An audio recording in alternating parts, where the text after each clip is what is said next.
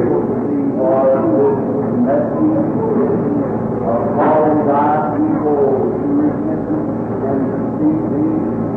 And we pray now that this gathering together tonight will be that thy Spirit may be among us, blessing us and calling sinners to repentance and bringing the old-fashioned gospel into every heart.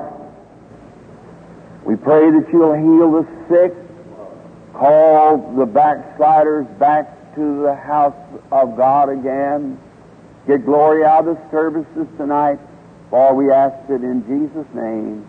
Amen.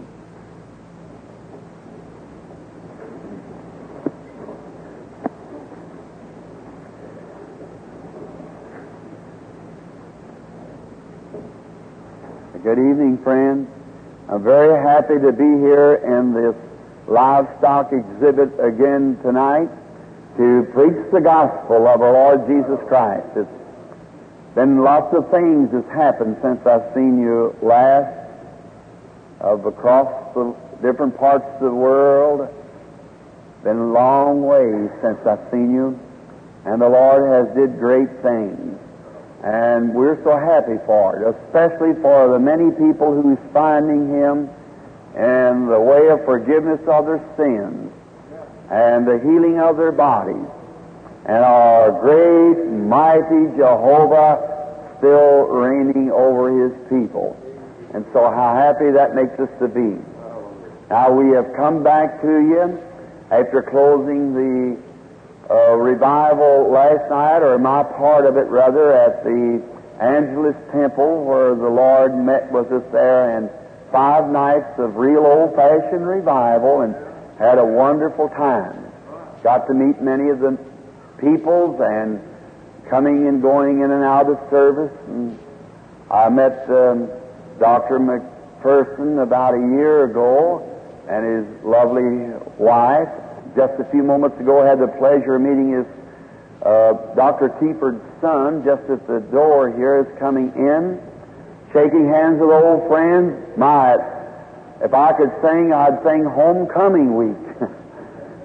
How many ever heard it?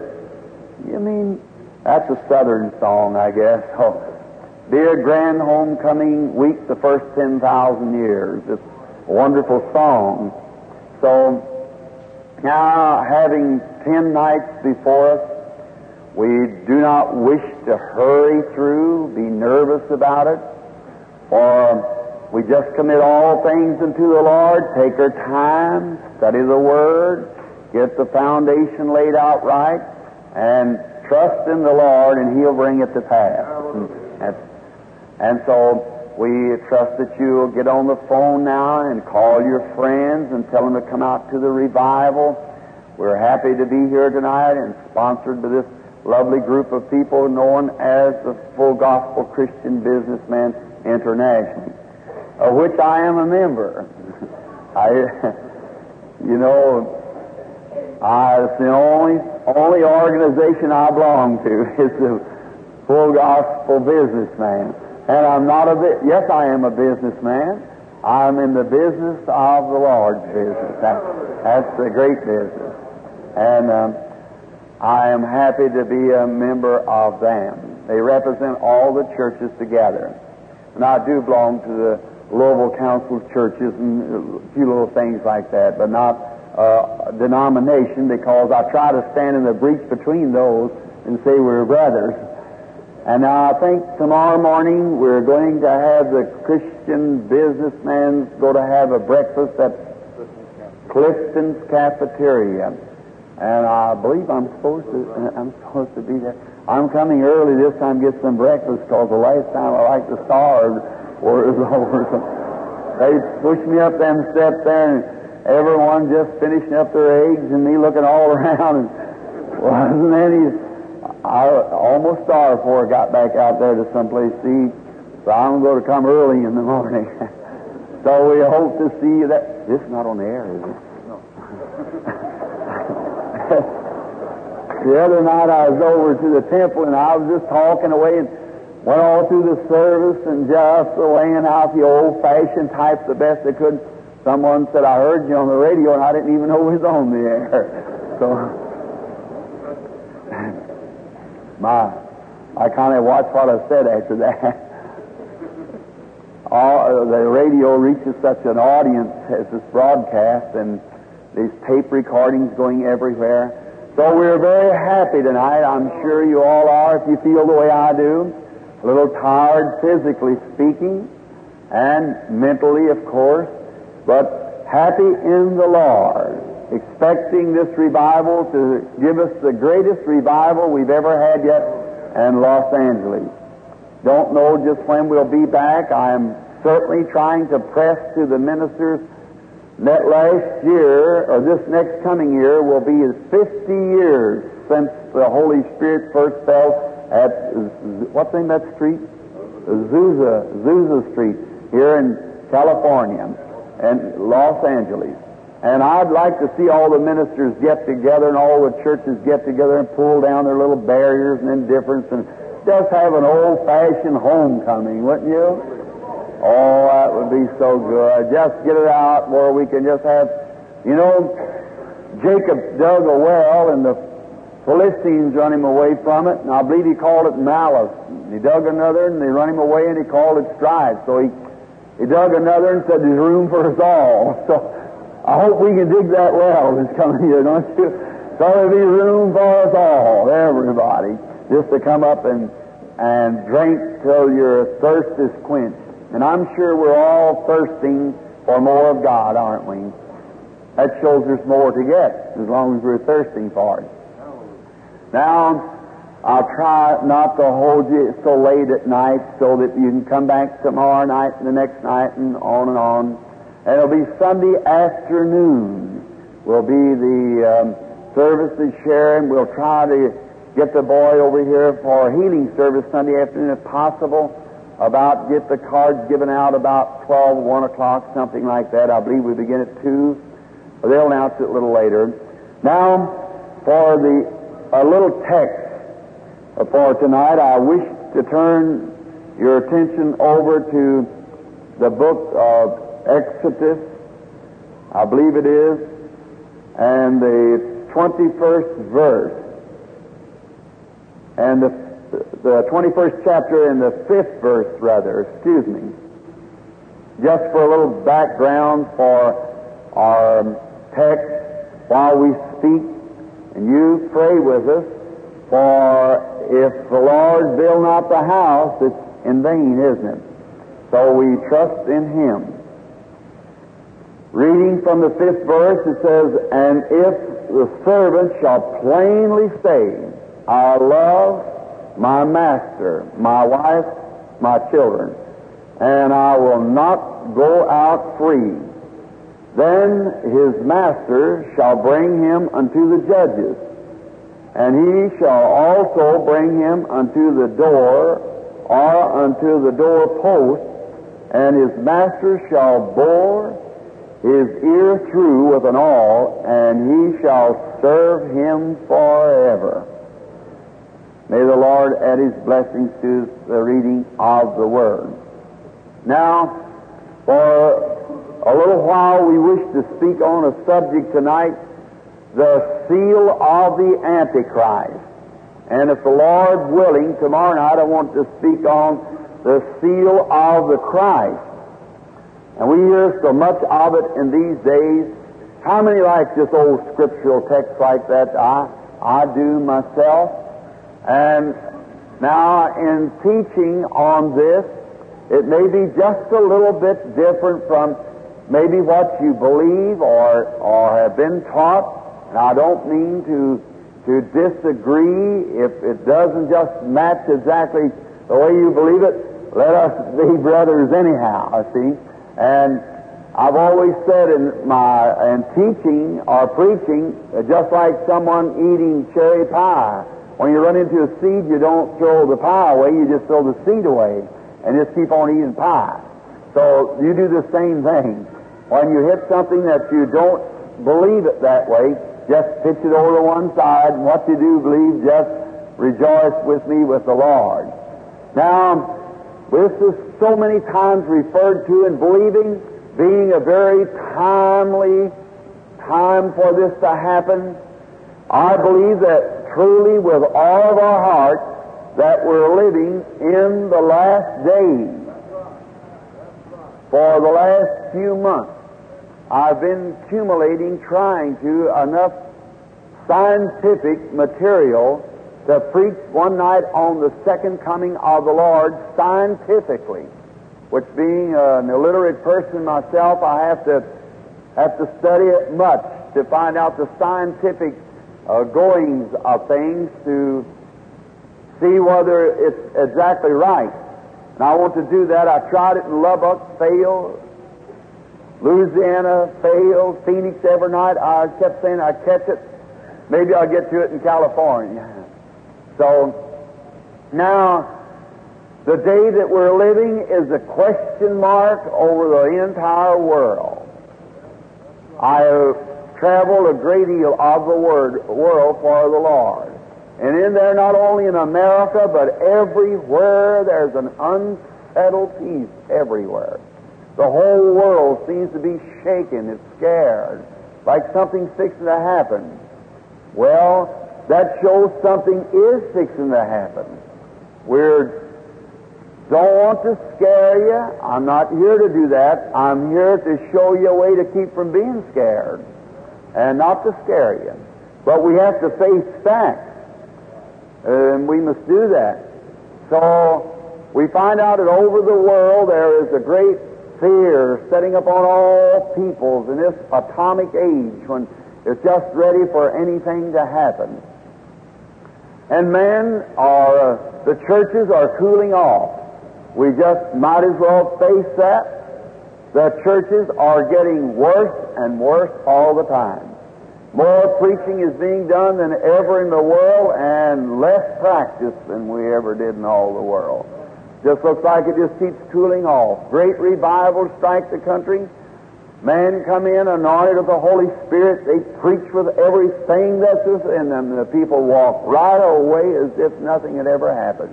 Just unconcerned. Now there's got to be a reason for that. And if you study this tells what the reason is. You know, the Scripture says there will be a time in the last days when there will be a famine strike the land, not for bread and water, but for hearing of the Word of God. And that man would go from east, west, north, and south, seeking to hear the Word of God and fail to find it. Just think of the times we're living in. And we're living in that time. I believe when the prophet spoke that, he foresaw the United States of America, because it's the only place that I know of would meet that description in this day. Other parts of the country starving to death, practically all over the world. We're practically helping feed the world. We got plenty to eat, everything in here, everybody's well fed, plenty of clothes, no depressions, plenty of money flowing everywhere. And the people are seeking to hear the Word of God and failing to get it. Because every fellow's building a fig tree and got his own organization, his own cult, or his own ideas, and nobody else will listen. He's right, and nobody else is right, and they won't have fellowship one with the other, and that's why the poor American people's mind are so disturbed they don't know what is right. One man will say it's this way, another will say it's this way. One's got a teaching, one's got a doctrine, one's got a psalm, one's got a tongue. And the American people are the worst confused of any nation I know of in the world. That's awfully hard to say. But it's the truth. We got to face facts. Just like in the healing services, when the people come to the platform, maybe sometimes prostitutes, drunkards, and so forth. It's hard when you see that woman's life out yonder in ill fame and so forth. I have to speak that right out before friends, but what's truth is truth. Truth either binds or sets free. That's right. And so we must know the truth, and it is the truth. God can do something in America, and the first thing you know, there's so much false impersonation over it, they can start a move of God, and I tell you, it becomes, after a while, it runs into a bunch of fanaticism. That's the truth, friends, if I ever told it. Now, when I was here the other time, trying to tell you that God confirming the Word, signs, wonders, and miracles, and so forth, I said, someday I want to come back and teach to you a little while. And that's what I come back for, is to do that. Now, look at the age that we're living. Now, to my opinion, this is the age of the turning time. It's a time when man either will come into the kingdom of God or be sealed out of the kingdom of God. And I believe that the Antichrist seals a person, we're taught in the Scriptures and the book of Revelation.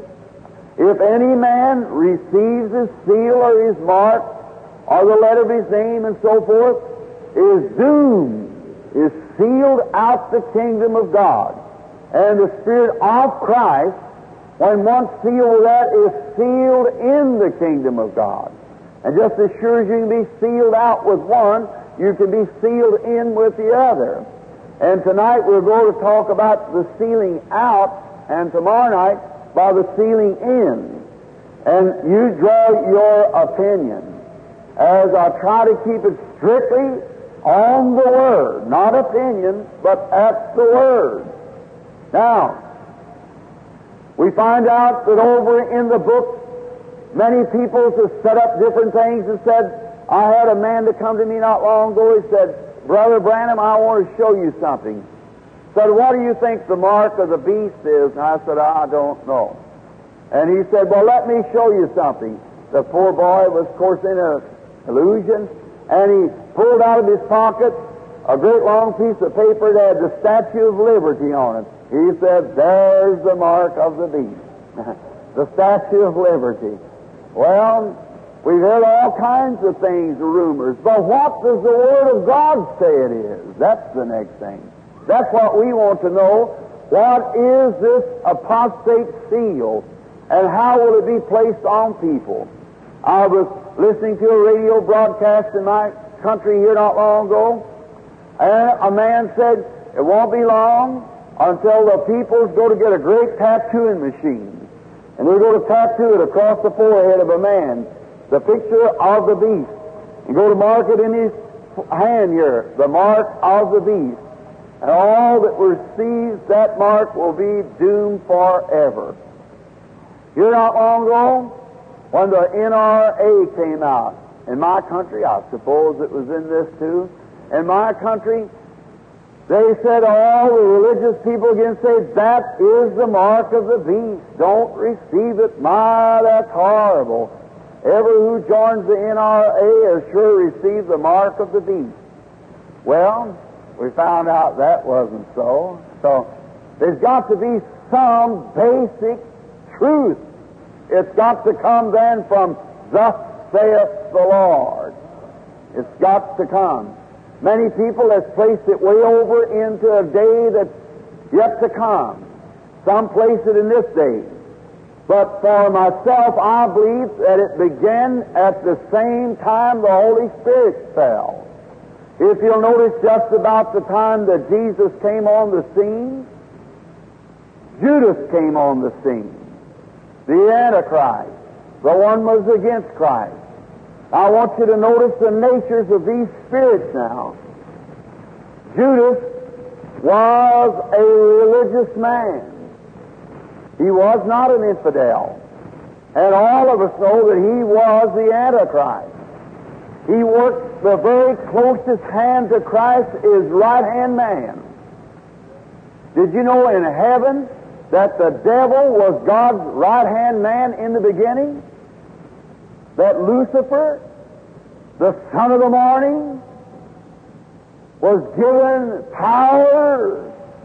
And the reason that he brought sin into the world, he was able to take something that God had created and pervert it back into an evil thing, which started all this trouble in the beginning.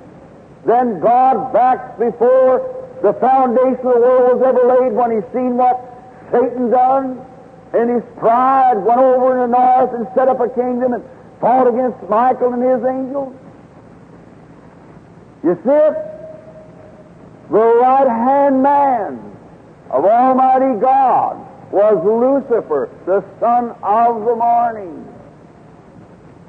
The first,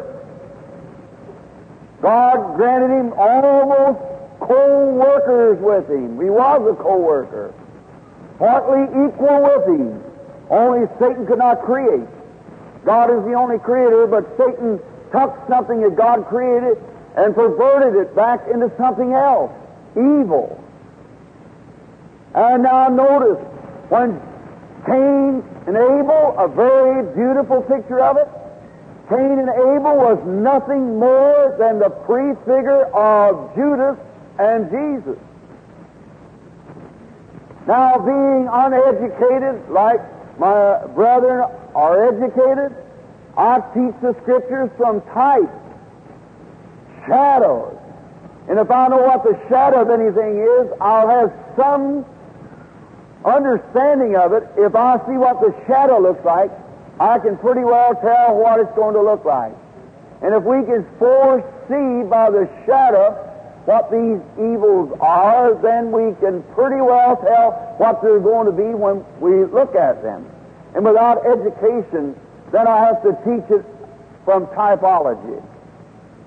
Paul did a lot of that too, did you know it? In the book of Hebrews.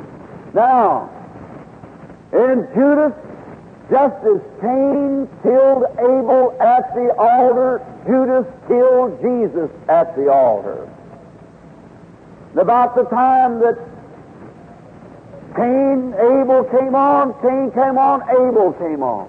About the time Jesus came on, Judas came on. The time that Jesus died, Judas died. And about the time that the Spirit of Christ, get it now, about the time the Spirit of Christ returned, the Spirit of Antichrist returned. The spirit of Judas returned. Judas was Satan's man. Christ was God's man. Christ was the incarnated God. Judas was the incarnated devil. That's just as they returned back. Here was on the many people look at Calvary and only see 3 crosses, but there was 4 crosses. You say, I only see 3. Well, a cross is a tree. Cursed is he that hangeth on a tree. Jesus is hanging on a tree. And Judas hung himself on a sycamore tree. Just as much cursed and just the same as much tree as Christ was hung on. The cross. Now notice, Christ in the middle, on his left was one thief, on his right was another thief.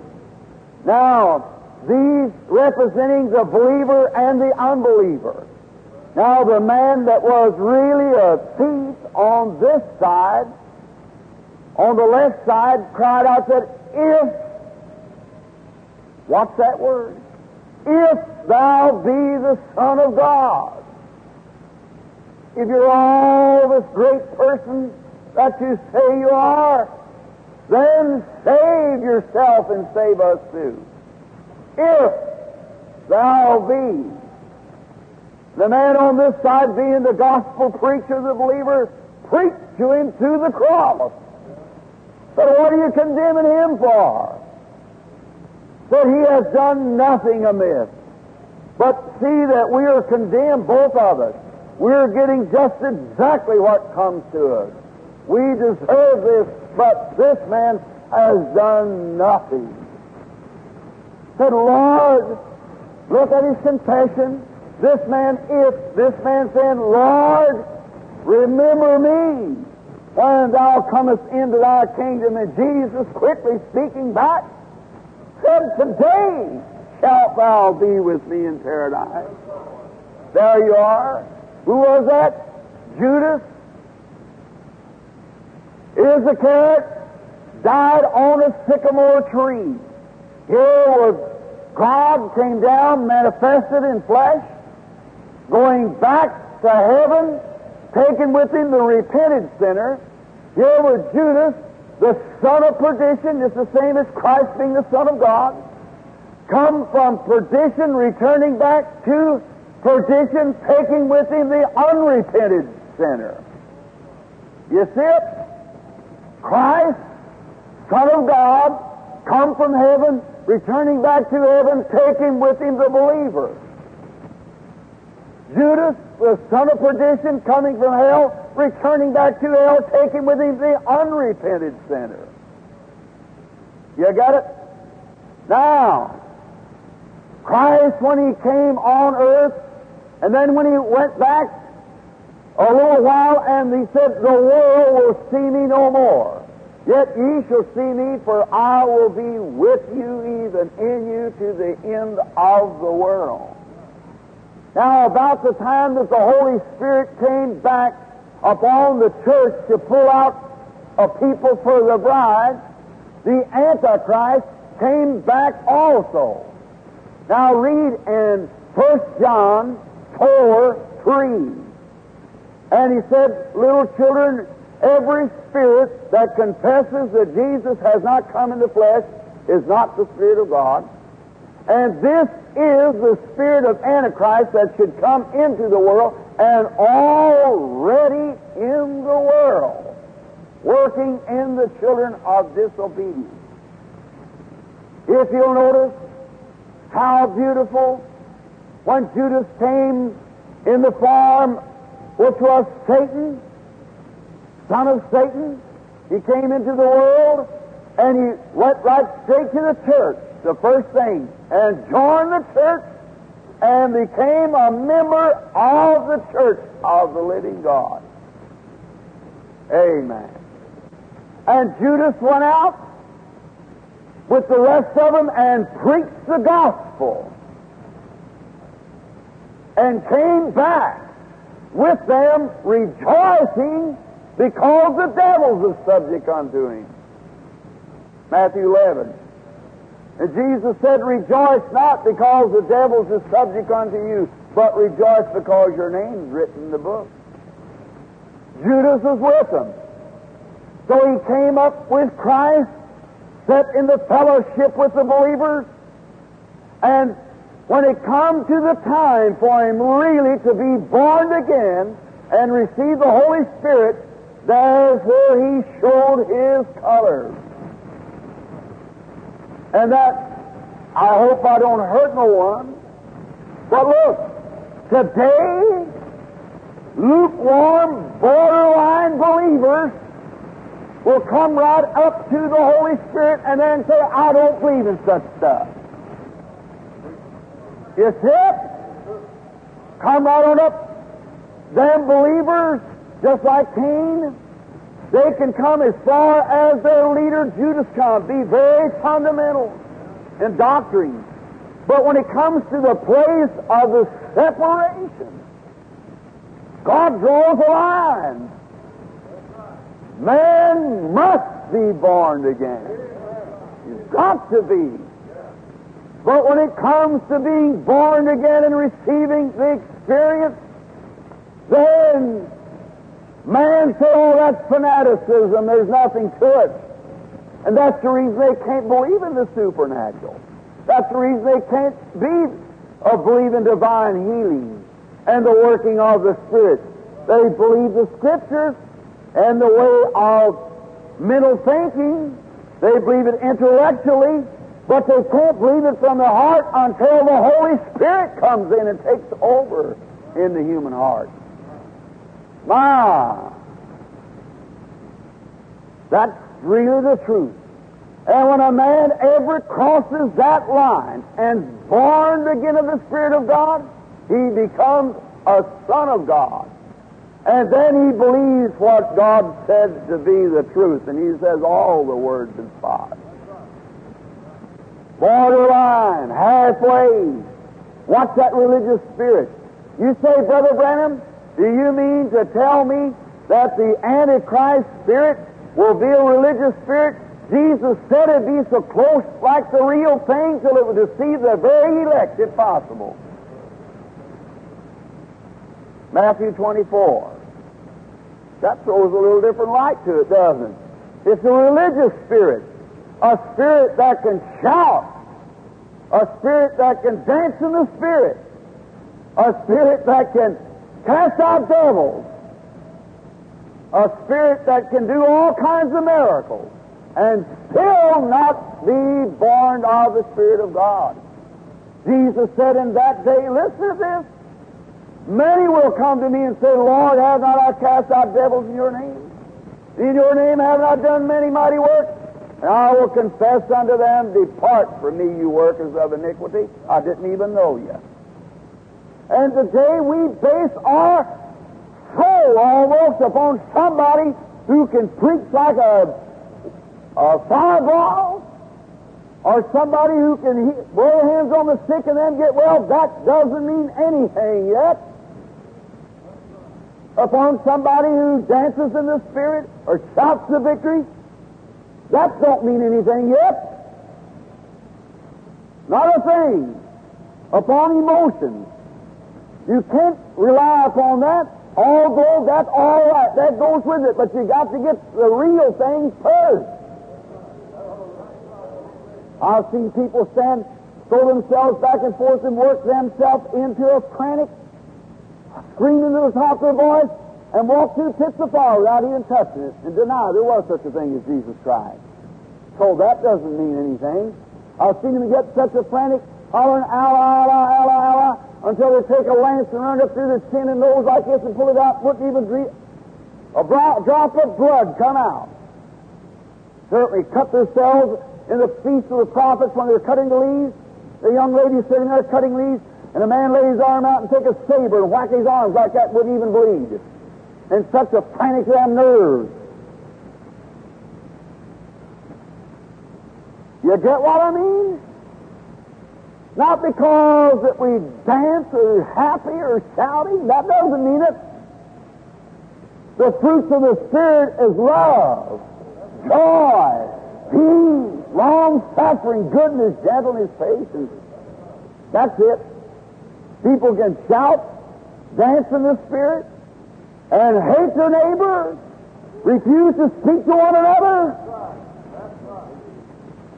That's right. I don't want to hurt you, but it must be told. The Holy Spirit given the gift of going forth of discerning spirits and things. Now it's come to the place where I want to tell you the truth about things. You got a wonderful group, fine places, but you're so separated because of evil. You shouldn't be that way. We should be one in heart, one in purpose, all one great church of the living God. That's what keeps us all separated. Evil. See, so we base it up on the wrong thing. Base it upon solidly, upon thus saith the Lord, upon the Word, receiving Christ. A young man came to my house not long ago, sat on the porch. I felt sorry for him, an old beat-up Chevrolet truck. And he said, Brother Branham, I want to talk to you. And I said, all right, what is it? He said, I come from Minneapolis. He said, and my wife went down to the church, to the Pentecostal people, and she got the Spirit. Now, I just said it the way he said it. Said she got the Spirit. Said, we did go once in a while to the Presbyterian church. And he said, she got the Spirit. She was very happy. She come home and told me all about it and wanted me to go down and get it. Now, I said, now, look, honey, you go wherever you want to. I'll work, make the living, but I'm not the religious type. He said, you go anywhere you want to, that'll be all right. She said, well, you ought to come down and get happy with us. Said, we had the greatest time, and said, she really was a changed person. And said, Brother Branham, said, I went on for about 2 years. Said, we quit playing cards. I didn't go out to the parties with her like I used to. Said, everything stopped. Said I'd just come home, she'd go to church, and I'd sit around and read a library book, or go down to the lodge or something. And said one day I'd made a sale in the car lot. And I come in, I put my coat on, so it was summertime. Said I put my coat on to go out, because some ladies out there, and said on the road back, said I hung up my coat, and when I did, I said, I wonder if I gave them the key. And I reached down in my pocket and pulled out a little piece of paper, and it had wrote on it, "Where will you spend eternity?" Said I just laid it down, turned the fans on, and said I picked it up again. I couldn't get away from it. "Where will you spend eternity?" Said I'm 40 years old. I got to settle that thing. Said that's right. Said I just had to turn the work over to someone else. And I went home to seek God. Said I went to a famous minister. Well, it's Mr. Graham's who it was. Billy Graham. And said I went to his meeting. And he said, all that wants to receive Christ, stand up. Well, said that I did. And he said, accept Christ now as your personal Savior. It'll be settled. Said I talked to some of the men and they told me that's what I had to do. Well, said I did the best I could. But said, Brother Branham, it wasn't settled. So I met up with some Nazarene people. And said they take me back in a room and told me unless I got happy enough to shout that I wasn't sanctified yet. And said I stayed in there and all of us prayed together to sound like one person praying. Said I did get happy and shouted. And said they told me it's all over now. And said I thought it was. And I went out and still it wasn't all over. Said I sold all my cars. Said I was worth nearly $500,000. I sold my car lot, all my cars. The only thing is got this old beat-up car, trying to give it to preachers and so forth where I can find peace to my soul. He said, I want to find the Lord. And he said, then I finally run into the Pentecostal people. They told me that asked me if I'd ever spoken tongues. And I told them no. They said, well, you haven't got it until you speak with tongues. Said they'd taken me back, and I prayed for half a night in a little tent out behind a big tent, and said, then I spoke in tongues. And they said, now you got it. But said, Brother Branham, I didn't have it. And said, then I went down to Shreveport, or to Dallas, to the Voice of Healing to Dead, all the boys up there, and so they tried to do me good, and they couldn't, and said, then they told me you was a prophet to come see you, and you'd tell me surely that I had crossed the separating line and there was no hope for me if I had done all this and still didn't have it. I said, my brother, I want to tell you something. I said, I'm not a prophet. That's what people say, but I said, I'm but now, you don't need a prophet to straighten you out. You just need the Word of God. I said, what Mr. Graham told you is the truth. And what the Nazarene people told you is the truth. And what the Pentecostal told you is the truth. And yet it's not the truth. To shout, to raise up your hands, to speak with tongues is not receiving Christ. Receiving Christ is receiving the person of the Lord Jesus Christ. Then these other things take place after that. See? Now, I could do all that and still didn't have Christ yet. He said, well, Brother Branham, where can I find him? I said, I want to ask you something. Let's go back to your story.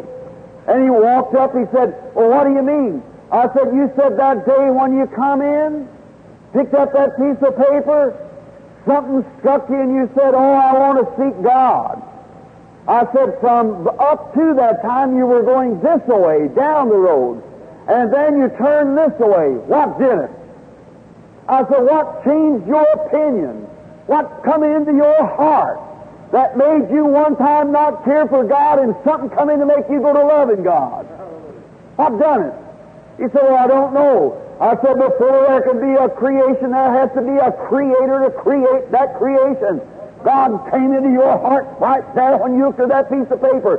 He said, you mean I've had it all along? I said, certainly, brother. He jumped out of there and began to scream and cry. That was settled. That is it. He said, you want to pray for me? I said, what's the use of praying for you? You don't need any prayer. The truth has made you free. See?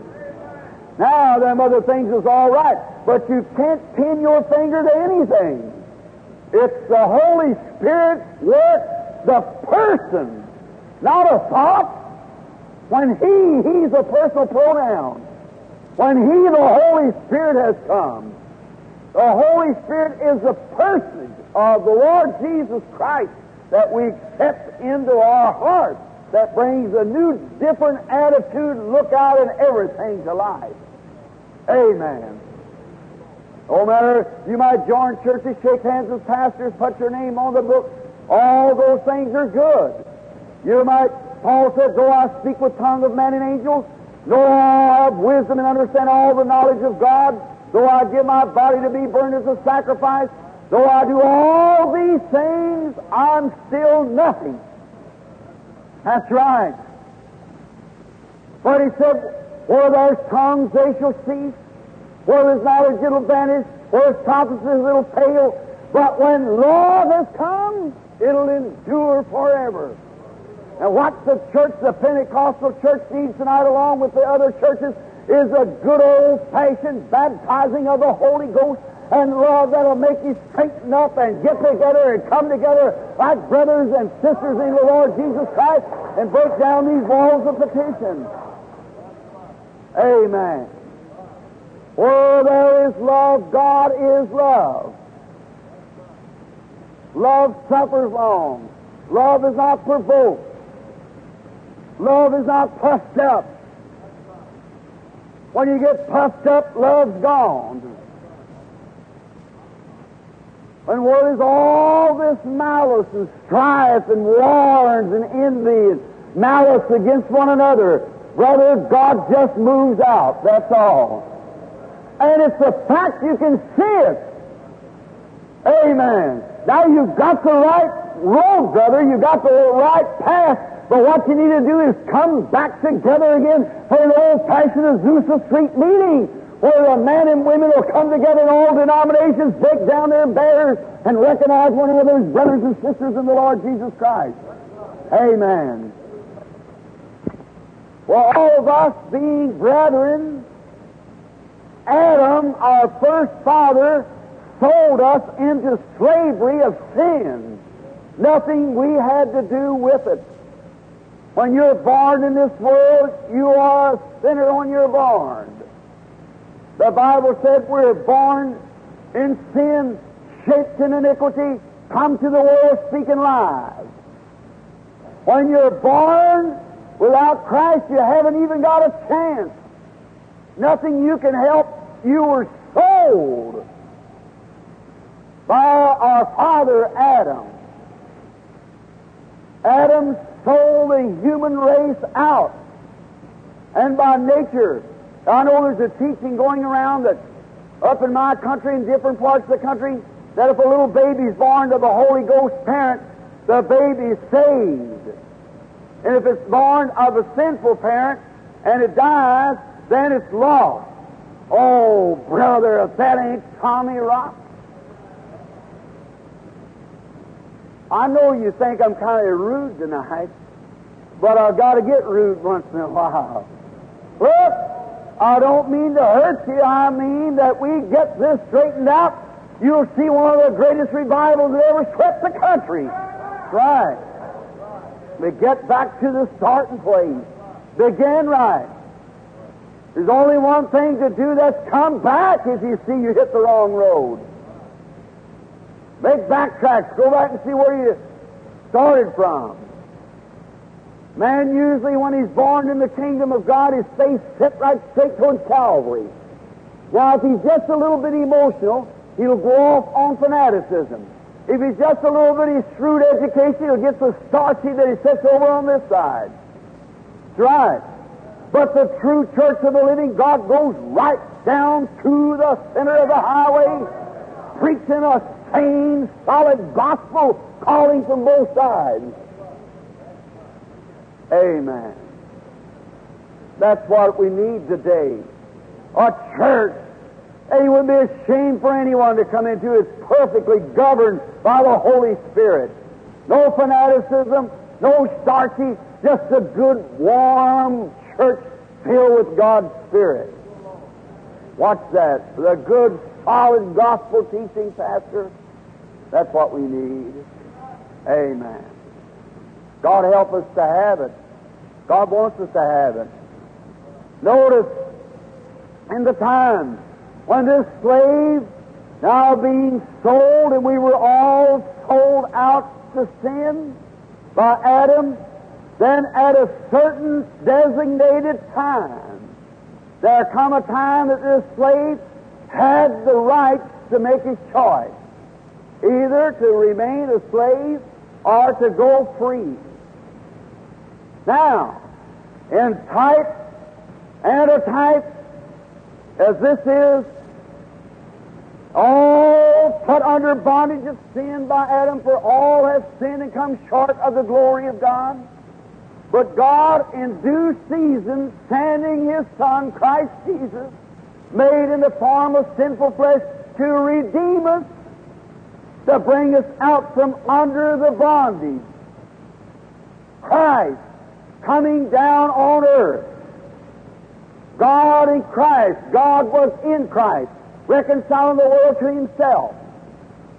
And as we see the day, I see so many people in this day trying to regard Christ as a prophet.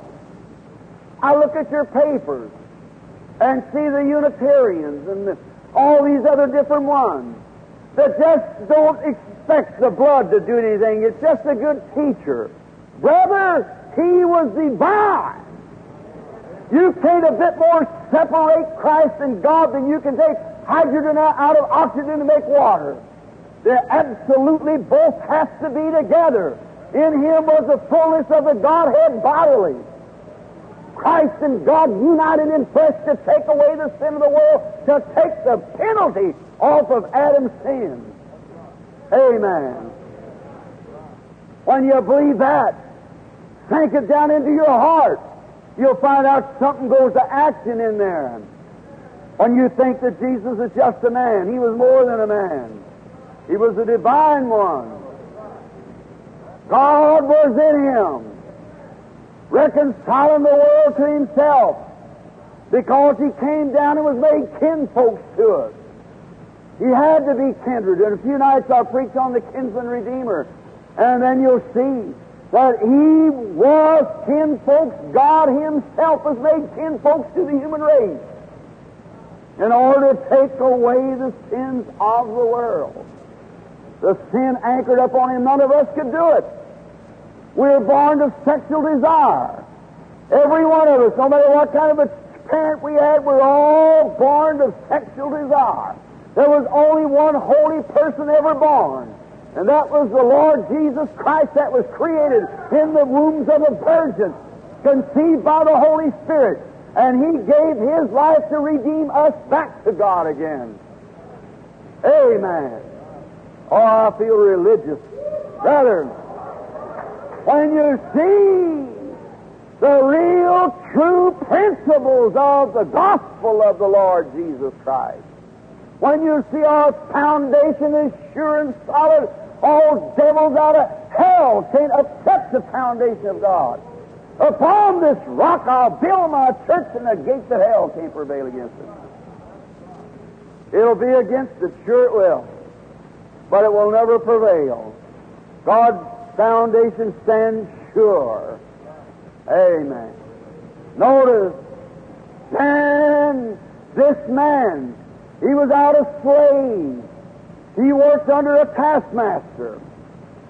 And then when the final year come of Jubilee, then when the priest sounded the trumpet, no matter what he was doing, if he was in the field of hoeing and the Jubilee sound came, then he could drop that hoe and say to that slave driver, "You have no more jurisdiction over me. I'm going home to my wife and babies. I'm free." How did he do it? Because he heard it. Faith cometh by hearing, hearing by the Word of God. He noticed, certain as that sound of the Jubilee came, that he was a free man. And Christ Jesus came to the earth to bring a Jubilee to the human race. that through the preaching of the gospel, hearing by faith, might set every slave to sin free. Amen. Now you say, well, I'm free, and you still get angry? You still hate your neighbor? You won't speak to one another? And you're free? I'm persuaded to say, brother, you need another step. That's right. Or you say, I belong to a Pentecostal church. That don't have nothing to do with it.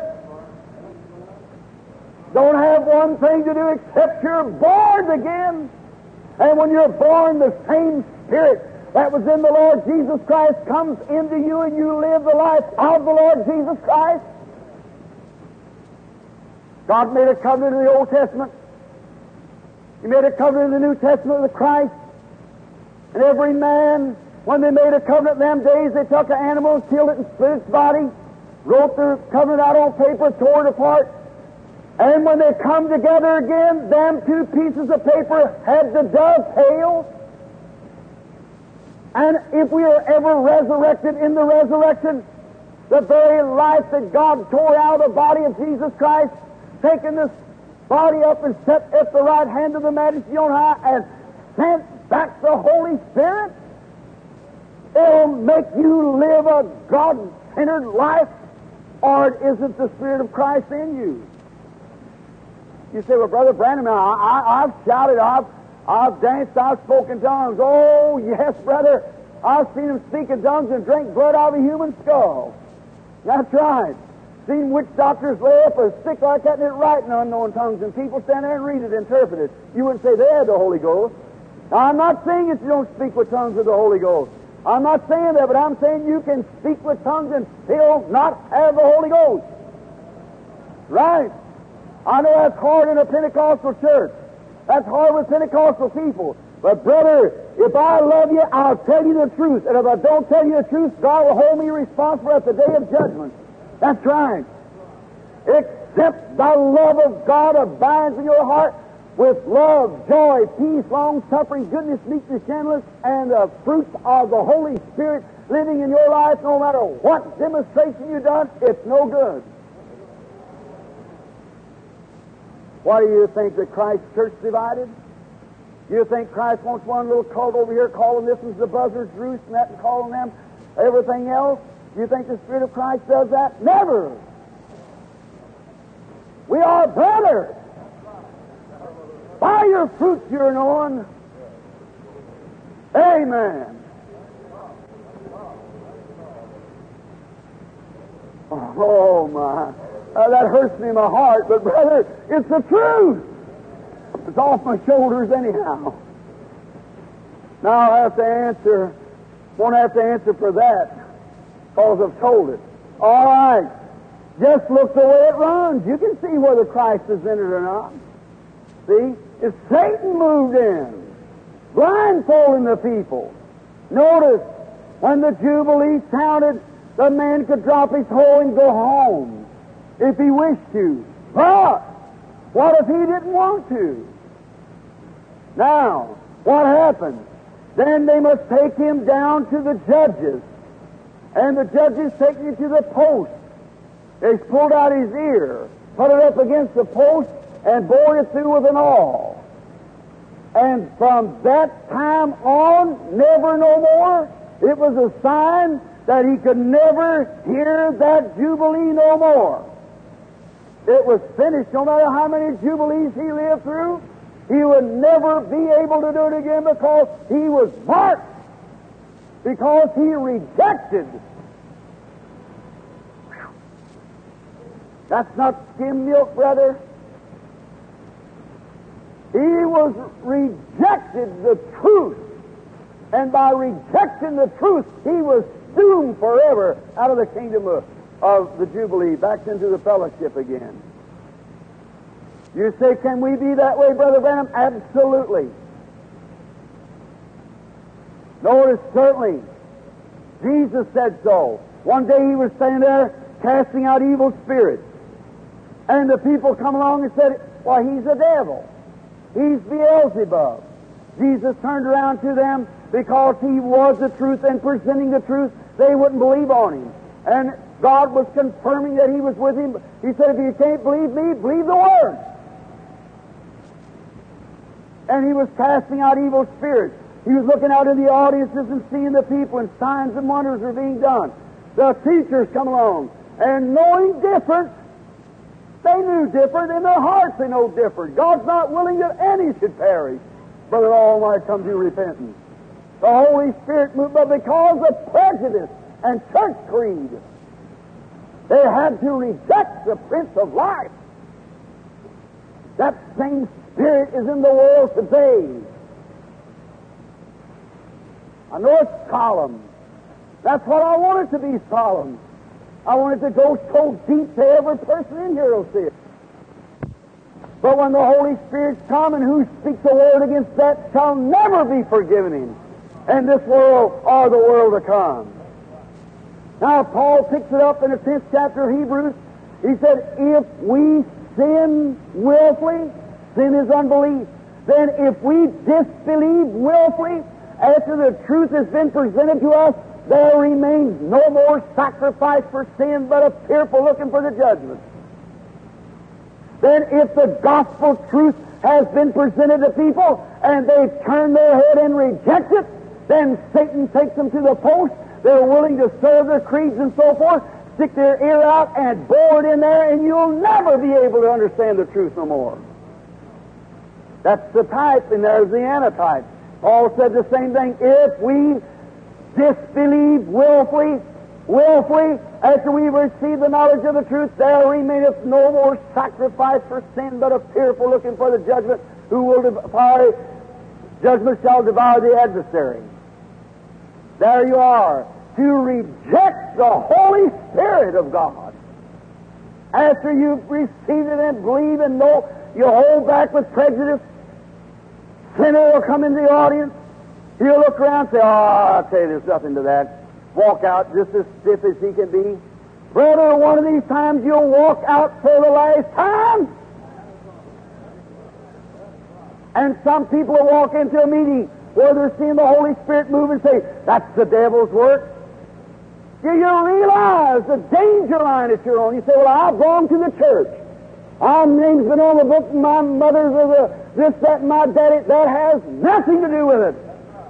Salvation is an individual affair between each and every individual. Coming around and saying, as you see the Holy Spirit presenting anything, you see signs and wonders, you see the love of God flowing, you see the works of the Holy Spirit, and deliberately turn around and say, I don't believe that, when you down in your heart you do want to believe it. But because that you can't accept it, because some dogmatic thing's got a hold of you here, you cross the line then and taken to the post. I'm just telling you what the Scripture says. If he doesn't want to go, he can go freely. There's no price to pay. There's nothing to go through with. How do you do it, Brother Branham? Just drop your hoe or whatever you're working with and come lovely and take your freedom free. There's not a thing you have to do. Brother Branham, will I have to be done this way or done that way? You don't have to do nothing. You have to accept it. Just say, Lord Jesus, I'm so thankful that you've brought freedom to me, that you took me out of the bondage of a whirling mind and didn't know where I was at. I joined different churches, and I went from place to place. I tried to get right. I didn't know what to do. But now I'm coming on the basis that you died in my stead, and I'm accepting you right now as my Savior. Watch how the love of God will sway down into your heart. Peace that passes all understanding will soothe over. I don't care what the neighbor says, you love him anyhow. When you meet this man on the street that you used to wouldn't talk to, that lady across the neighborhood there that's so ugly and so bad and runs the children off the block, you'll walk right down and say, the Lord bless you, sister. Not as a hypocrite. If you said as a hypocrite, you're worse off you would otherwise. Certainly you are. You've got to come from your heart. Jesus said to the Pharisees, how can you say good things when out of the abundance of the heart speaks the mouth? Said, you hypocrites, that's thinking one thing in your heart and speaking another. You can't do it. The Church of God, what we need tonight, what California needs tonight, looky here, we'll go out here to hold a meeting, come in here in a united effort, and churches say, well, if they've got anything to do with it, I won't have nothing to do with it. The other night, I've got something to say. The other night, my manager's here, who knows it's the truth, sitting in the room. Around 3 o'clock in the morning, the Holy Spirit woke me up, and a certain Baptist minister that told me when I come in here not long ago, Mr. Moore and them knows exactly who it was, and the man may be sitting present now. He told me, he said, Brother Branham, you're a Baptist, watch when you come to the West Coast what you're talking about. I said, I'm preaching divine healing. He said, oh, I believe in divine healing, Brother Branham, but just watch, oh my, just pick up your Saturday's paper and look. He said, the office fanaticism hooked in that you ever seen. People under all kinds of theories, all kinds of funny feelings and all kinds of everything. I said, look, sir, this comes from God, and I know it does. He said, I'm not doubting that. He said, but the thing of it is, Brother Branham, he said, it'll only scatter that more. He said, the people, I said, well, I believe that it'll bless the people. I said, I believe that it'll do good to them. And surely them being spiritual-minded people will see and understand. My desire is, sir, to see this great big broke-up people of Pentecostals. That's lovely brothers that I met everywhere, to see them with one heart and one accord. I said, they got one of the greatest things. He said, I don't doubt that a bit. But said, Brother Branham, God be with you. So I went on. And about 4 nights ago, God taking me away in a vision and set up yonder on the panoramic view of Los Angeles. I've seen every kind of a vulture that there was flying from tree to tree, squawking and hollering at one another. And I thought, what's this? One little vulture, real pretty bird, but just eating any kind of stuff. And was flopping his wings like that, hollering, you ain't got it, you ain't got it. And the other sat over there doing something else, hollering, you ain't got it, flying from palm tree to palm tree. Here stood that Baptist preacher there before me with his square chin, his stern look. He said, what did I tell you 8 years ago, Brother Branham? I looked over to him, I said, sir, I apologize. I thought surely they would understand. Just then the Holy Spirit, the angel of the Lord, which you see discern to the diseases and things, spoke here to my right side and said, so did Moses think that the Israelites would surely understand. You don't understand it, brother. What it is, the God of heaven has tried to call you together. And every time I come, the crowd gets smaller and smaller. No matter what you try to do, it still tries to pin the people down to some little cult or something. Brother, you'll never prosper. You'll never be able to make Pentecostal church, which I believe today I've took my lot with you, because I believe in you. But the thing you've got to do is break down these prejudice things and put your hearts together as one unity of people. It's right, that's the only way you can do it. And if you keep on rejecting it, remember the Laodicean church age, the last, went off into lukewarm and God spewed it from his mouth. Hear the word of the Lord. Tonight, right here in this great Colosseum exhibit, where Christian businessman brought me out here, so it would be outside of any church, so there wouldn't be any prejudice, so everybody could come together. But each person holding their little groups up like this, don't do this, don't do this, don't go out there, because he don't belong to our groups or belong to that group. This place ought to be packed and jammed and standing out into the lot, with ministers up and down this platform shaking one another's hands and glorifying God, because God has sent us a revival. That's the reason Billy Graham, crossing the country, can draw the people together, because in the natural side they are united. But my brethren, you've got something greater than that. But the devil's in between you, separating you, breaking you apart. Can't you see what I mean? Then I apologize to the minister. If you're here tonight, I apologize again. And instead of it bringing the people together, it started cults. Everybody's got a smell a devil. Everybody's got to stomp a devil. Everybody's got to do something. Oh, brother, get out of it. Come back to the Word of God. Back to the gospel. Come back to the preaching of the gospel in the old-fashioned Holy Spirit of God moving up and down the earth among the people. What we need tonight. What we must have tonight. Hear me if you believe me of being God's servant. Hear my voice tonight. Not because it's me, because I'm telling you from the Word of God, friends. You base yourself upon something that hasn't got a bottom to it. But you're hungry and you're wanting God. Please come back to God. Come back to the Holy Spirit and pray for God to give you the love that'll break all the prejudice out of your life and bring you down humble and mold you over again and start you new. Then you won't have any false fine things that try to impersonate and do this. The people, oh, it's a pity. Amen. God bless you, loved ones. I don't want to say those things. But God's going to hold me responsible if I don't tell the truth. You ought to go home, everybody. Get down around the bed tonight, or I would bring the mother and kiddies and all of them get around the bed. Say, Mother, let's pray right here until God really makes things different around here. Pastors, you ought to call your congregations together on Sunday morning now and say, let's start anew. You know, be kind to one another. Pentecostal preachers sometimes, and men will go downtown. You see them on the street sometimes. Will just jump into traffic and consider your friend. If you see him fixing to get a ticket, I don't care who he is. Put a nickel in it. Don't let him be fined. Even in everything, it'll grow on you. Try to be good to one another. Try to shake hands and be friendly and nice.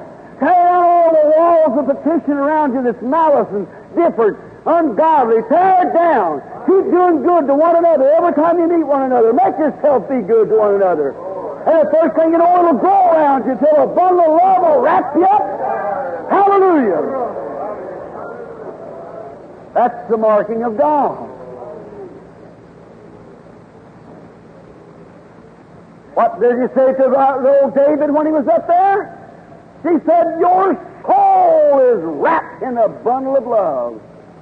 Amen. When Abigail, the great woman that met David, said, we know that your enemies will be strung out like a sling. That's right. Said, because you're wrapped in a bundle of the love of God. Oh, brother, where there's prophecies that'll cease, where there's healings that'll fail, where there's all this will cease. But when that which is perfect is come, the love of God will set us together. What we need today, we talk about Pentecostal people knowing more and getting farther along. And the old-fashioned Methodist said, rise on the scene and make us ashamed of our life. You know that's the truth. When they'd have revivals from house out, you had it once. That's right.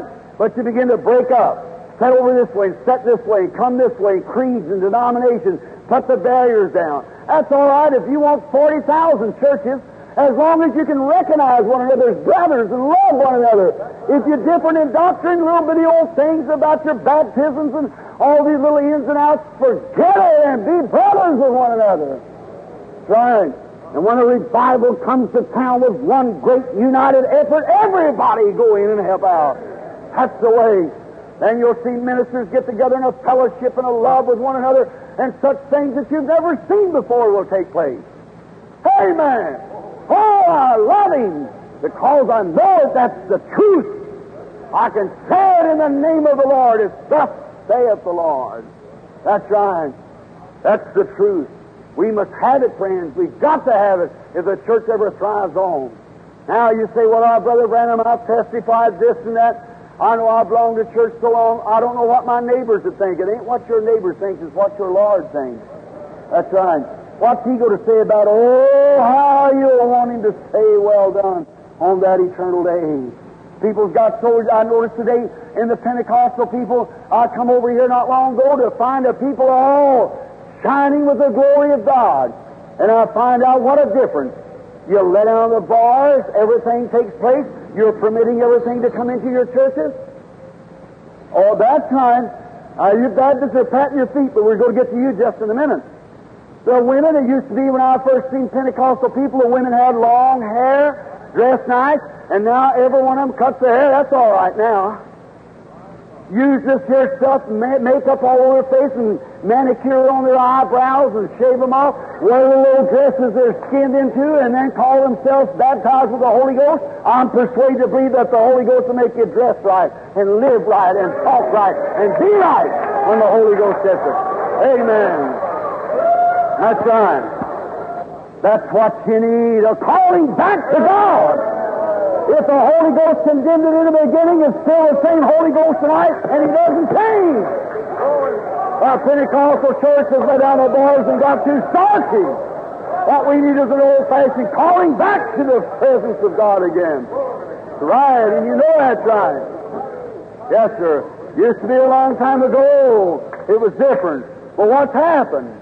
That's the reason you're cooling off. That's the reason you're getting out of the will of God. That's the reason you can't cooperate with one another. You're putting more attention to your organizations than you are to your Lord. That's exactly right. Everybody's trying to build the biggest church in town, and one wants to outshine the other. What does God care about churches? If Jesus is coming soon, why are you building these great big places and putting millions of dollars in them when it ought to be on the mission fields out there somewhere? Amen. If Jesus is coming, let's act like it and talk like it and live like it and be like it. But I'm persuaded to say there's something didn't start right in the beginning. Amen. Oh, my, I hate to say that. But how can I keep from saying it when it's pushing out of me just as hard as it can? Right. Marking of the people. Sealing of apostasy. Unbelieving. Walking after their own lust. Right. And people are going from east, from west, from north, and south, hungering for the Word of God and fail to find it. They'll go to the Pentecostal church. They'll say, well, first they'll go to the Baptist. One's got this and one's got that. They go, they're all different. They come back to the Pentecostals. They're all different. We ought to be together. Amen. Well, God bless you. I love you.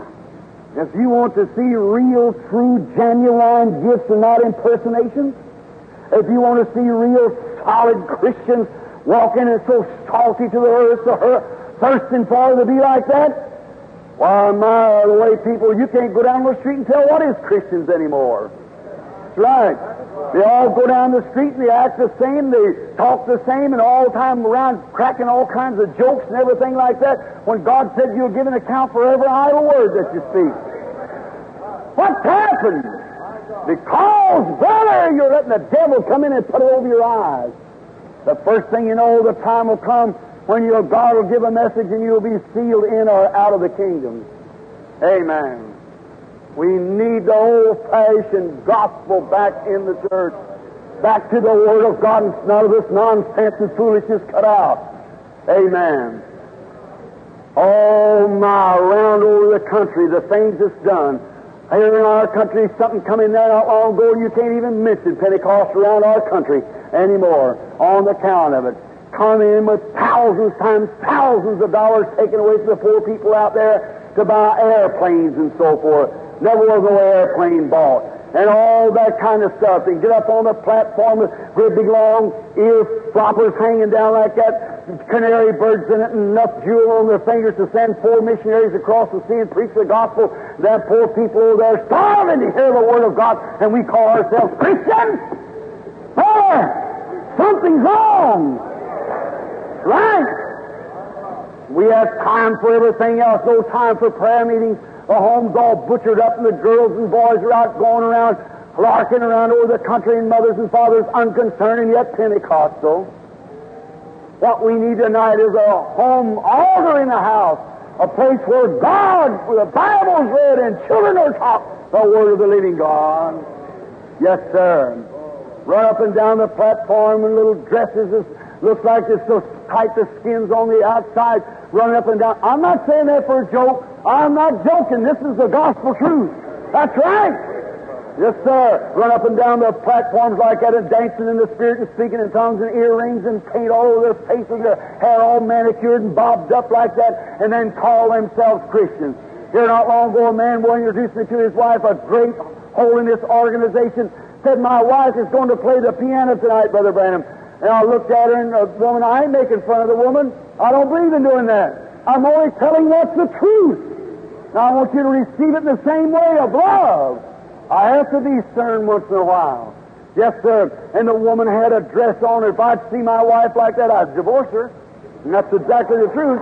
I'd put her away out there like that and paint all over her face. And I said, is she a Christian? Oh, said, she's a saint. I said, she looks like a haint to me. That's right. To see something like that. I don't mean it joking, but that's the truth. Our little old Jezebel painted up, the only woman ever painted her face to meet man was Jezebel, and God fed her to the dogs. That's right. So it's just a dog meat to begin with, so forget it! Come back to the altar, and God will make you wash your face and get right. Now you preachers and you men the same way. That's right. The truth, what we need today, some good old-fashioned stern gospel preaching.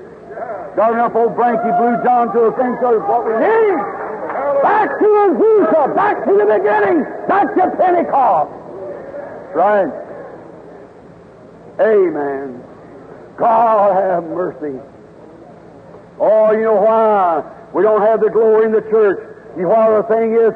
Because we've got into something else. Oh, I'm not ashamed of the gospel of Jesus Christ, for it's the power of God unto salvation. It's nothing to make you be a fanatic. It's something to make you sane and real. Make it so real to people they'll thirst to be like you. That's right. The whole world look up and say, my, if I could only act like that woman. If I could live the life that she lives. And now, that's what we need.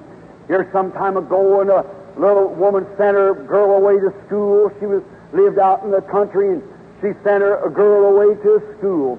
And she got down there. She was a lovely Christian girl when she left home. She got out around among all the Hollywood groups that's doing all this here, all carrying on. And the girl sent back and asked her mother if she could have her hair bobbed. She said, honey, I don't want you to do that. Don't act like that. Now I'm going to typify this or type it with the Pentecostal church. Just exactly right. Got out with too much fandangle. You're mixing too much with the world. You're acting like the world, living in the world. Things like that. You get the world out of you. The Bible says if you love the world, things of the world, the love of God's not even in you. That's right, it's the truth. And that poor little old girl out there, she got mixed up with some of her associates. Why did she get that way? Because she got into that kind of a group. Listen, there's a spirit of everything. There's a spirit of a nation. You go into this nation, it's got a spirit. What is this nation spirited with? Entertainment. All they have is Who Kissed Susie or what it is on the night. And people will stay home, they'll watch television or something about Susie or something like that, instead of going to church and say that they got the Holy Ghost and speak in tongues. Brother, by their fruits you know them. What was that? Lucy, something about Lucy or something, I Love Lucy. Some of them programs like that. I don't watch the nonsense. I read my Bible. I love to serve the Lord. Amen. Yes, sir. Amen. That's what we need today. That's what you're getting out of the will of God. That's where you move back. No wonder you can hate your neighbor and everything else and still carry on like that. You can't have the love of God in your heart and do that. Right. Amen. Now they stay home for that. And the things that the people does today, it's a shame, calling themselves religious. They act like the world because it's the spirit of America. America wants entertainment. Oh, everything, everybody's got televisions and radios and they listen to everything. Let me go into a man's house, let me see what kind of music he hears. Let me look around and see what kind of literature he reads. I'll tell you what kind of a spirit he's got feeding on him. That's right. Let me watch the way he acts in his daily walk. It's true. It's a shame. My, how the churches fell from grace. Oh, what a pity. Repent and come back! That's right. I say that in the name of the Lord. Repent and come back. Notice, then the little girl, when she got over there, she got under the spirit of that. You go out here and you get the spirit of a church. The first thing you know, you go into a church, you notice the pastor. I'm saying this with reverence. You watch the way the pastor acts, you'll find the people act the same way, just about. If the pastor's all prissy and everything, you find his congregation the same way. If the pastor carries on with a lot of nonsense, you find the congregation the same way. If the pastor's a good, solid gospel teacher, that'll hold his children down and give them a little protoplasma stimulation when they need it. That's right. Lay the gospel down and spank them right good with it. You'll find a good obedient church. That's right. Where people can come and enjoy themselves in the gospel. He's a good preacher that'll stay on the Word and stay in the Word and say it that way and see that his church is operated truly by the Holy Spirit. Not get off these isms. As soon as it starts up, they'll snap it out like that. That's what we need today, some more preachers like that. Amen. Women got theirs, now preachers, we're getting ours. That's right. What we need. The Spirit. You go into Russia, you find a Spirit. Go into Germany, you find a Spirit. Go into an organization, you find a Spirit. The Spirit of the Masons, the Spirit of the Oddfellows. You go into a home, you find the Spirit of the home. And where you let yourself be, you take a real good woman and put her out with some scallywags, and them scallywags will be good, or she'll be like them. It's exactly the truth. I've seen it in thousands of cases. Same thing with man. Let him run around. Show me your company, I'll tell you what you are. That's right. Well, we need to associate ourselves with the world. We want to associate with one another. If we get away from the world, maybe we get our hearts together. Amen. Amen. That's right. This poor little thing, when she come back, she told she was coming home, and she brought one of her little Susie friends with her. And on the road back, her mother told her she'd meet her at the station.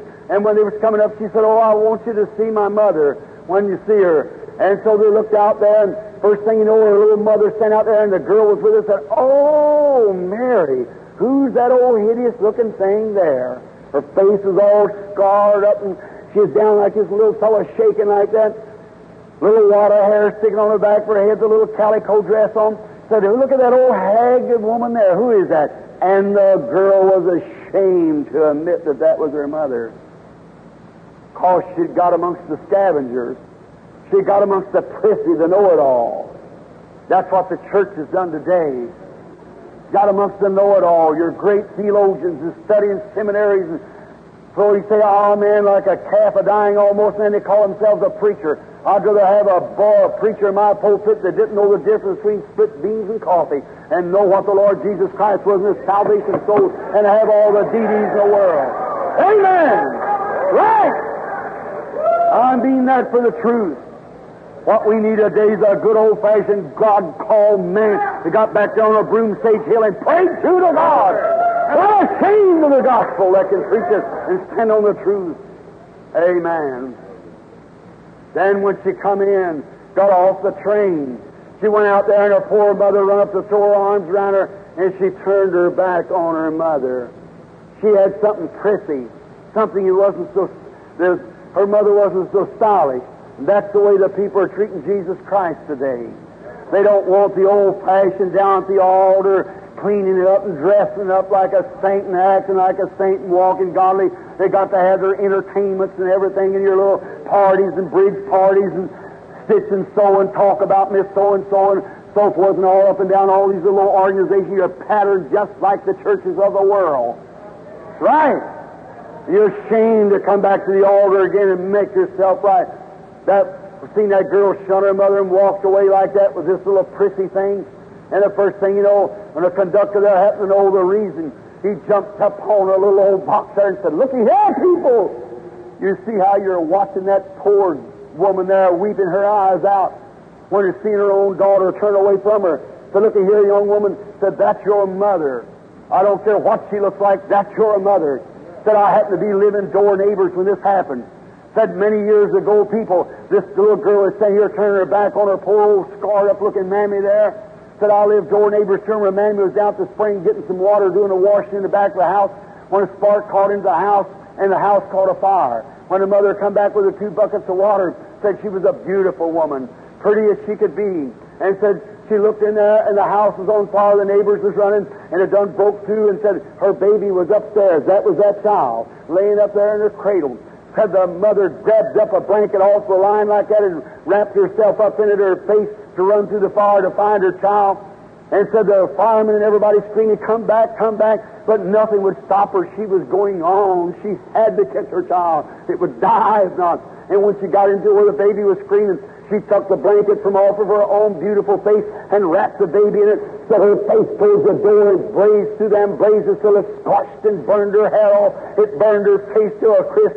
and said, young woman, because that you're pretty today and your mother's ugly, said it is because that she was made ugly so you could be pretty. And now you're ashamed of her. That's the same thing I think tonight.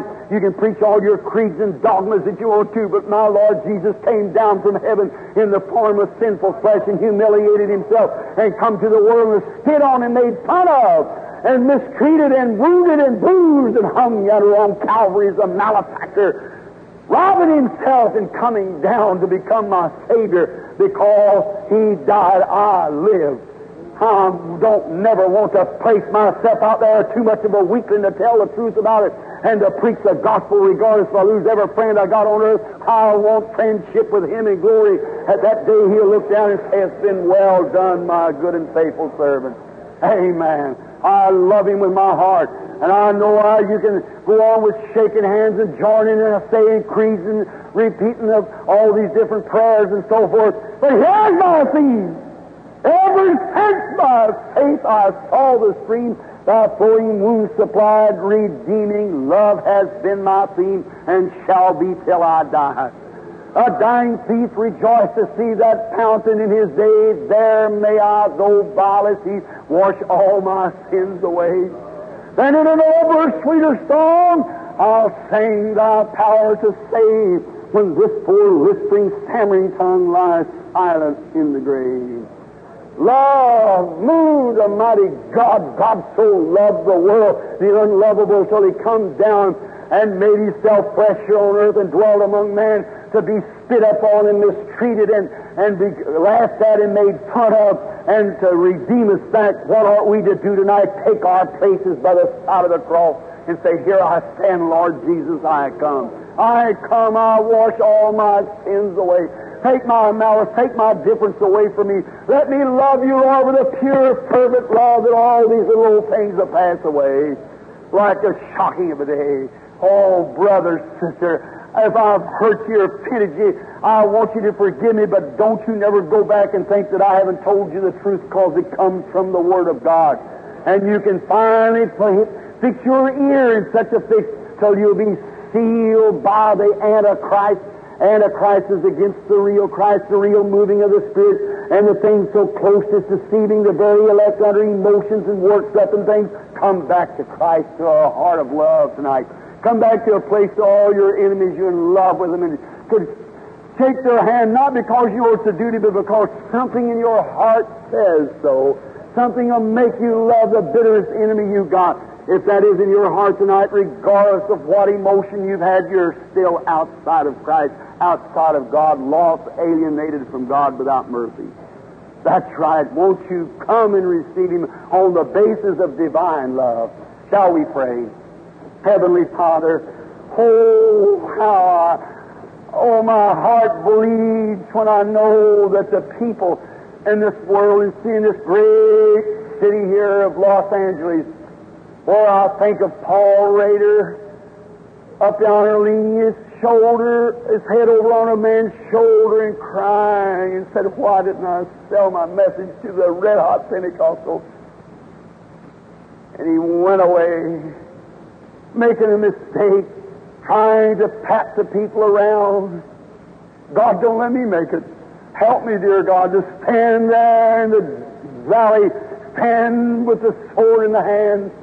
Grant it, Lord, and preach the unsearchable riches of the Lord Jesus Christ, telling men and women their sins are before Thee unless they confess it and die out to self and become born again. They're alien from You. God, this lovely big Pentecostal full gospel group of men and women, how they have received the knowledge of truth. God, let them walk in the truth now. Let them live and preach and do the things that the Scripture is telling them to do.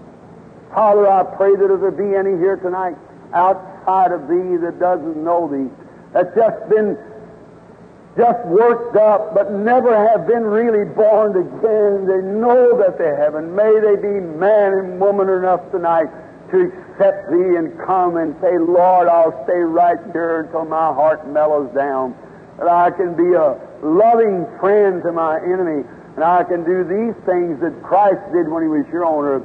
God, let them stay until the Spirit of Christ comes in, and ministers and all, so there's a breaking up time, going down to the potter's wheel, being broke up and molded over, until there be one great big rolling love of God sweeping across this nation to an old-fashioned revival and a calling back to the children back to God again.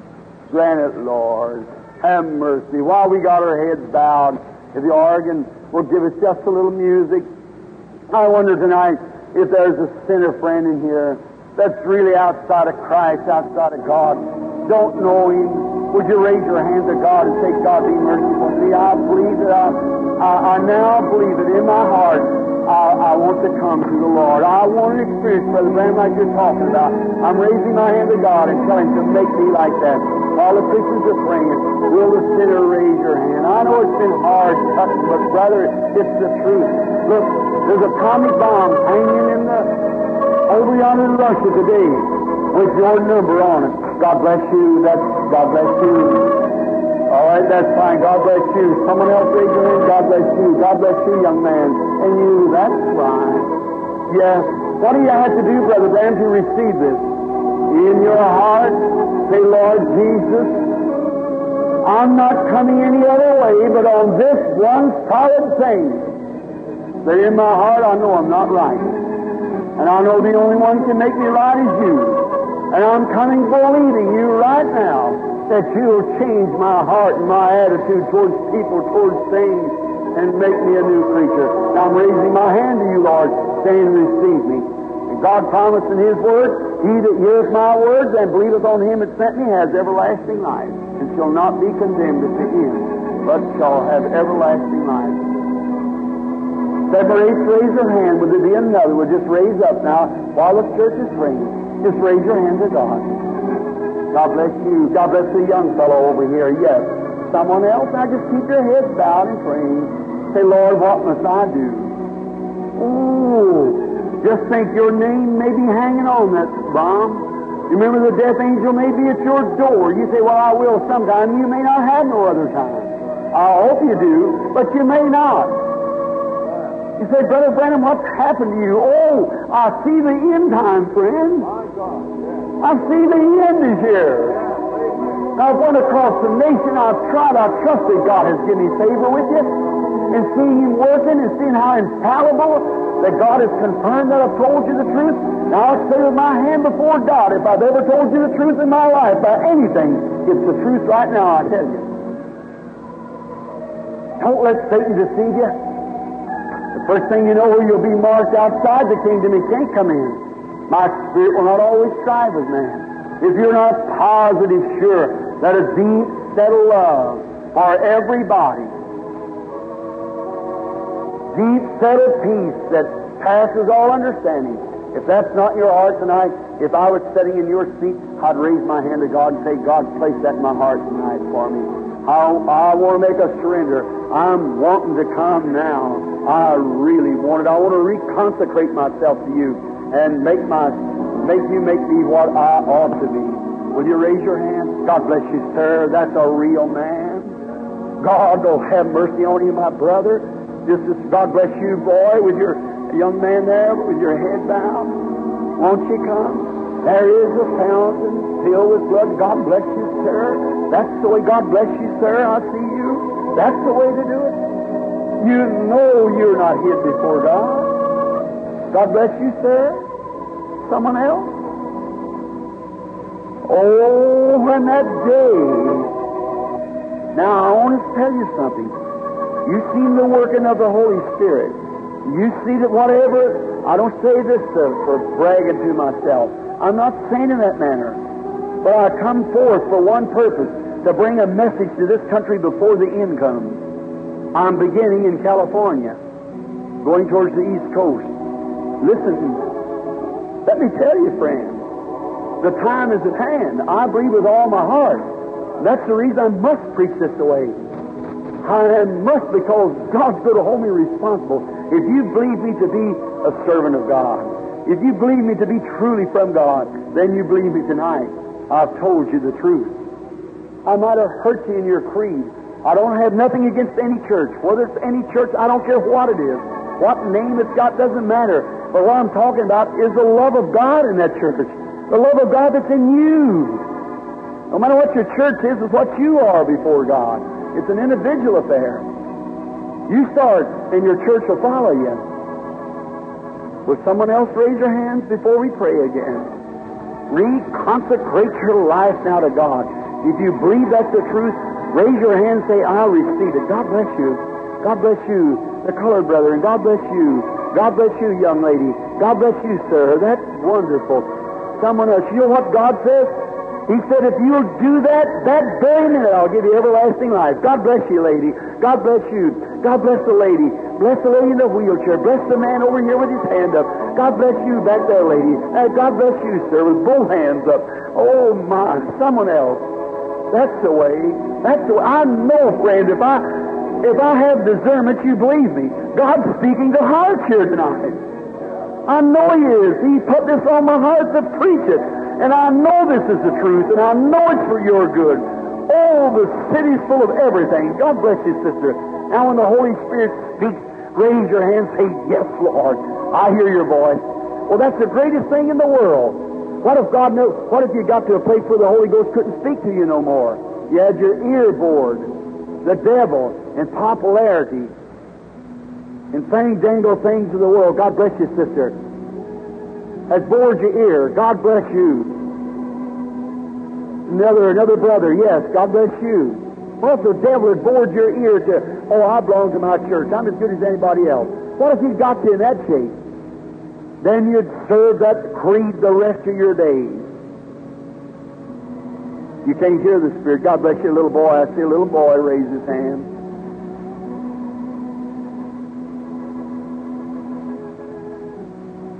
I wonder just now while we're here, I want to ask you that raise your hand. Will you just stand up a minute? Just to consecrate yourself to Christ. Just coming up. God bless you. You, that's right. Just stand up for a minute till we have prayer. Just stand to your feet. That's right. God bless you. People that's coming to Christ, just stand to your feet. Say, I'm willing, I don't care. Now look what you're taking. You're stand before the people. God bless you, lady. God bless you, brother. Stand up. Just stand up to your feet. You raise your hand. Stand up. Say, here I am, Lord Jesus. I'm willing to make myself publicly. You said if I would be ashamed of you, then you're ashamed of me. But if I would witness you before man, you'd witness me before the Father and the holy angel. So here I stand publicly for everybody to see me. I stand to say that I'm now consecrating my life to Jesus Christ. I want Him to have mercy on me. God bless you. God bless you. That's fine. God bless you, lady. Just remain standing. Everyone a few minutes longer. Someone else, would you stand? Would you do it? Friend, this is more to you than anything else in the world. Will you stand? Anyone else? I wonder, while they're standing, if you believe, that's right, sister, that's the way to do it with Him. God be merciful to you. The Holy Spirit, sure, I know it. God be with you. Now, while we sing real slowly, there is a fountain filled with blood, as the beautiful music's playing. If you believe that God hears my prayer, if you believe that I've been anointed for this, praying for the sick, if God has given me grace in your sight, I'm anointed now for the salvation of your soul. I want you to come down here and stand at the altar with me. I want to shake hands with you, lay hands on you, have prayer with you. Now, the audience, will you sing slowly while everyone comes that would come right here, all dedicating their lives to Christ. All right. Our Heavenly Father, as these children of yours was aliens a few moments ago from the commonwealth, but now they've been brought nigh. They've come up here to confess you as their Savior. Many of them perhaps have belonged to churches for years, but they've come believing and accepting you as their personal Savior. They're not ashamed of it tonight in the midst of all the troubles and their friends standing around. They still believe, and they're accepting you as their personal Savior. And they're witnessing before this audience. And I pray thee, God, now that you'll bless them as they're offering praise to Thee, giving Thee praise and glory for all that You have done for them. And I pray that Your mercies will ever remain with them. May just now as they're here crying, like every one of them with reddened eyes and sobbing handkerchiefs, I thank You, Lord. I thank You, Lord. Some glorious day it'll be over.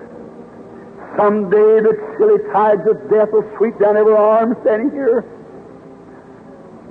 Then they'll remember that they've come upon the basis of God's Word.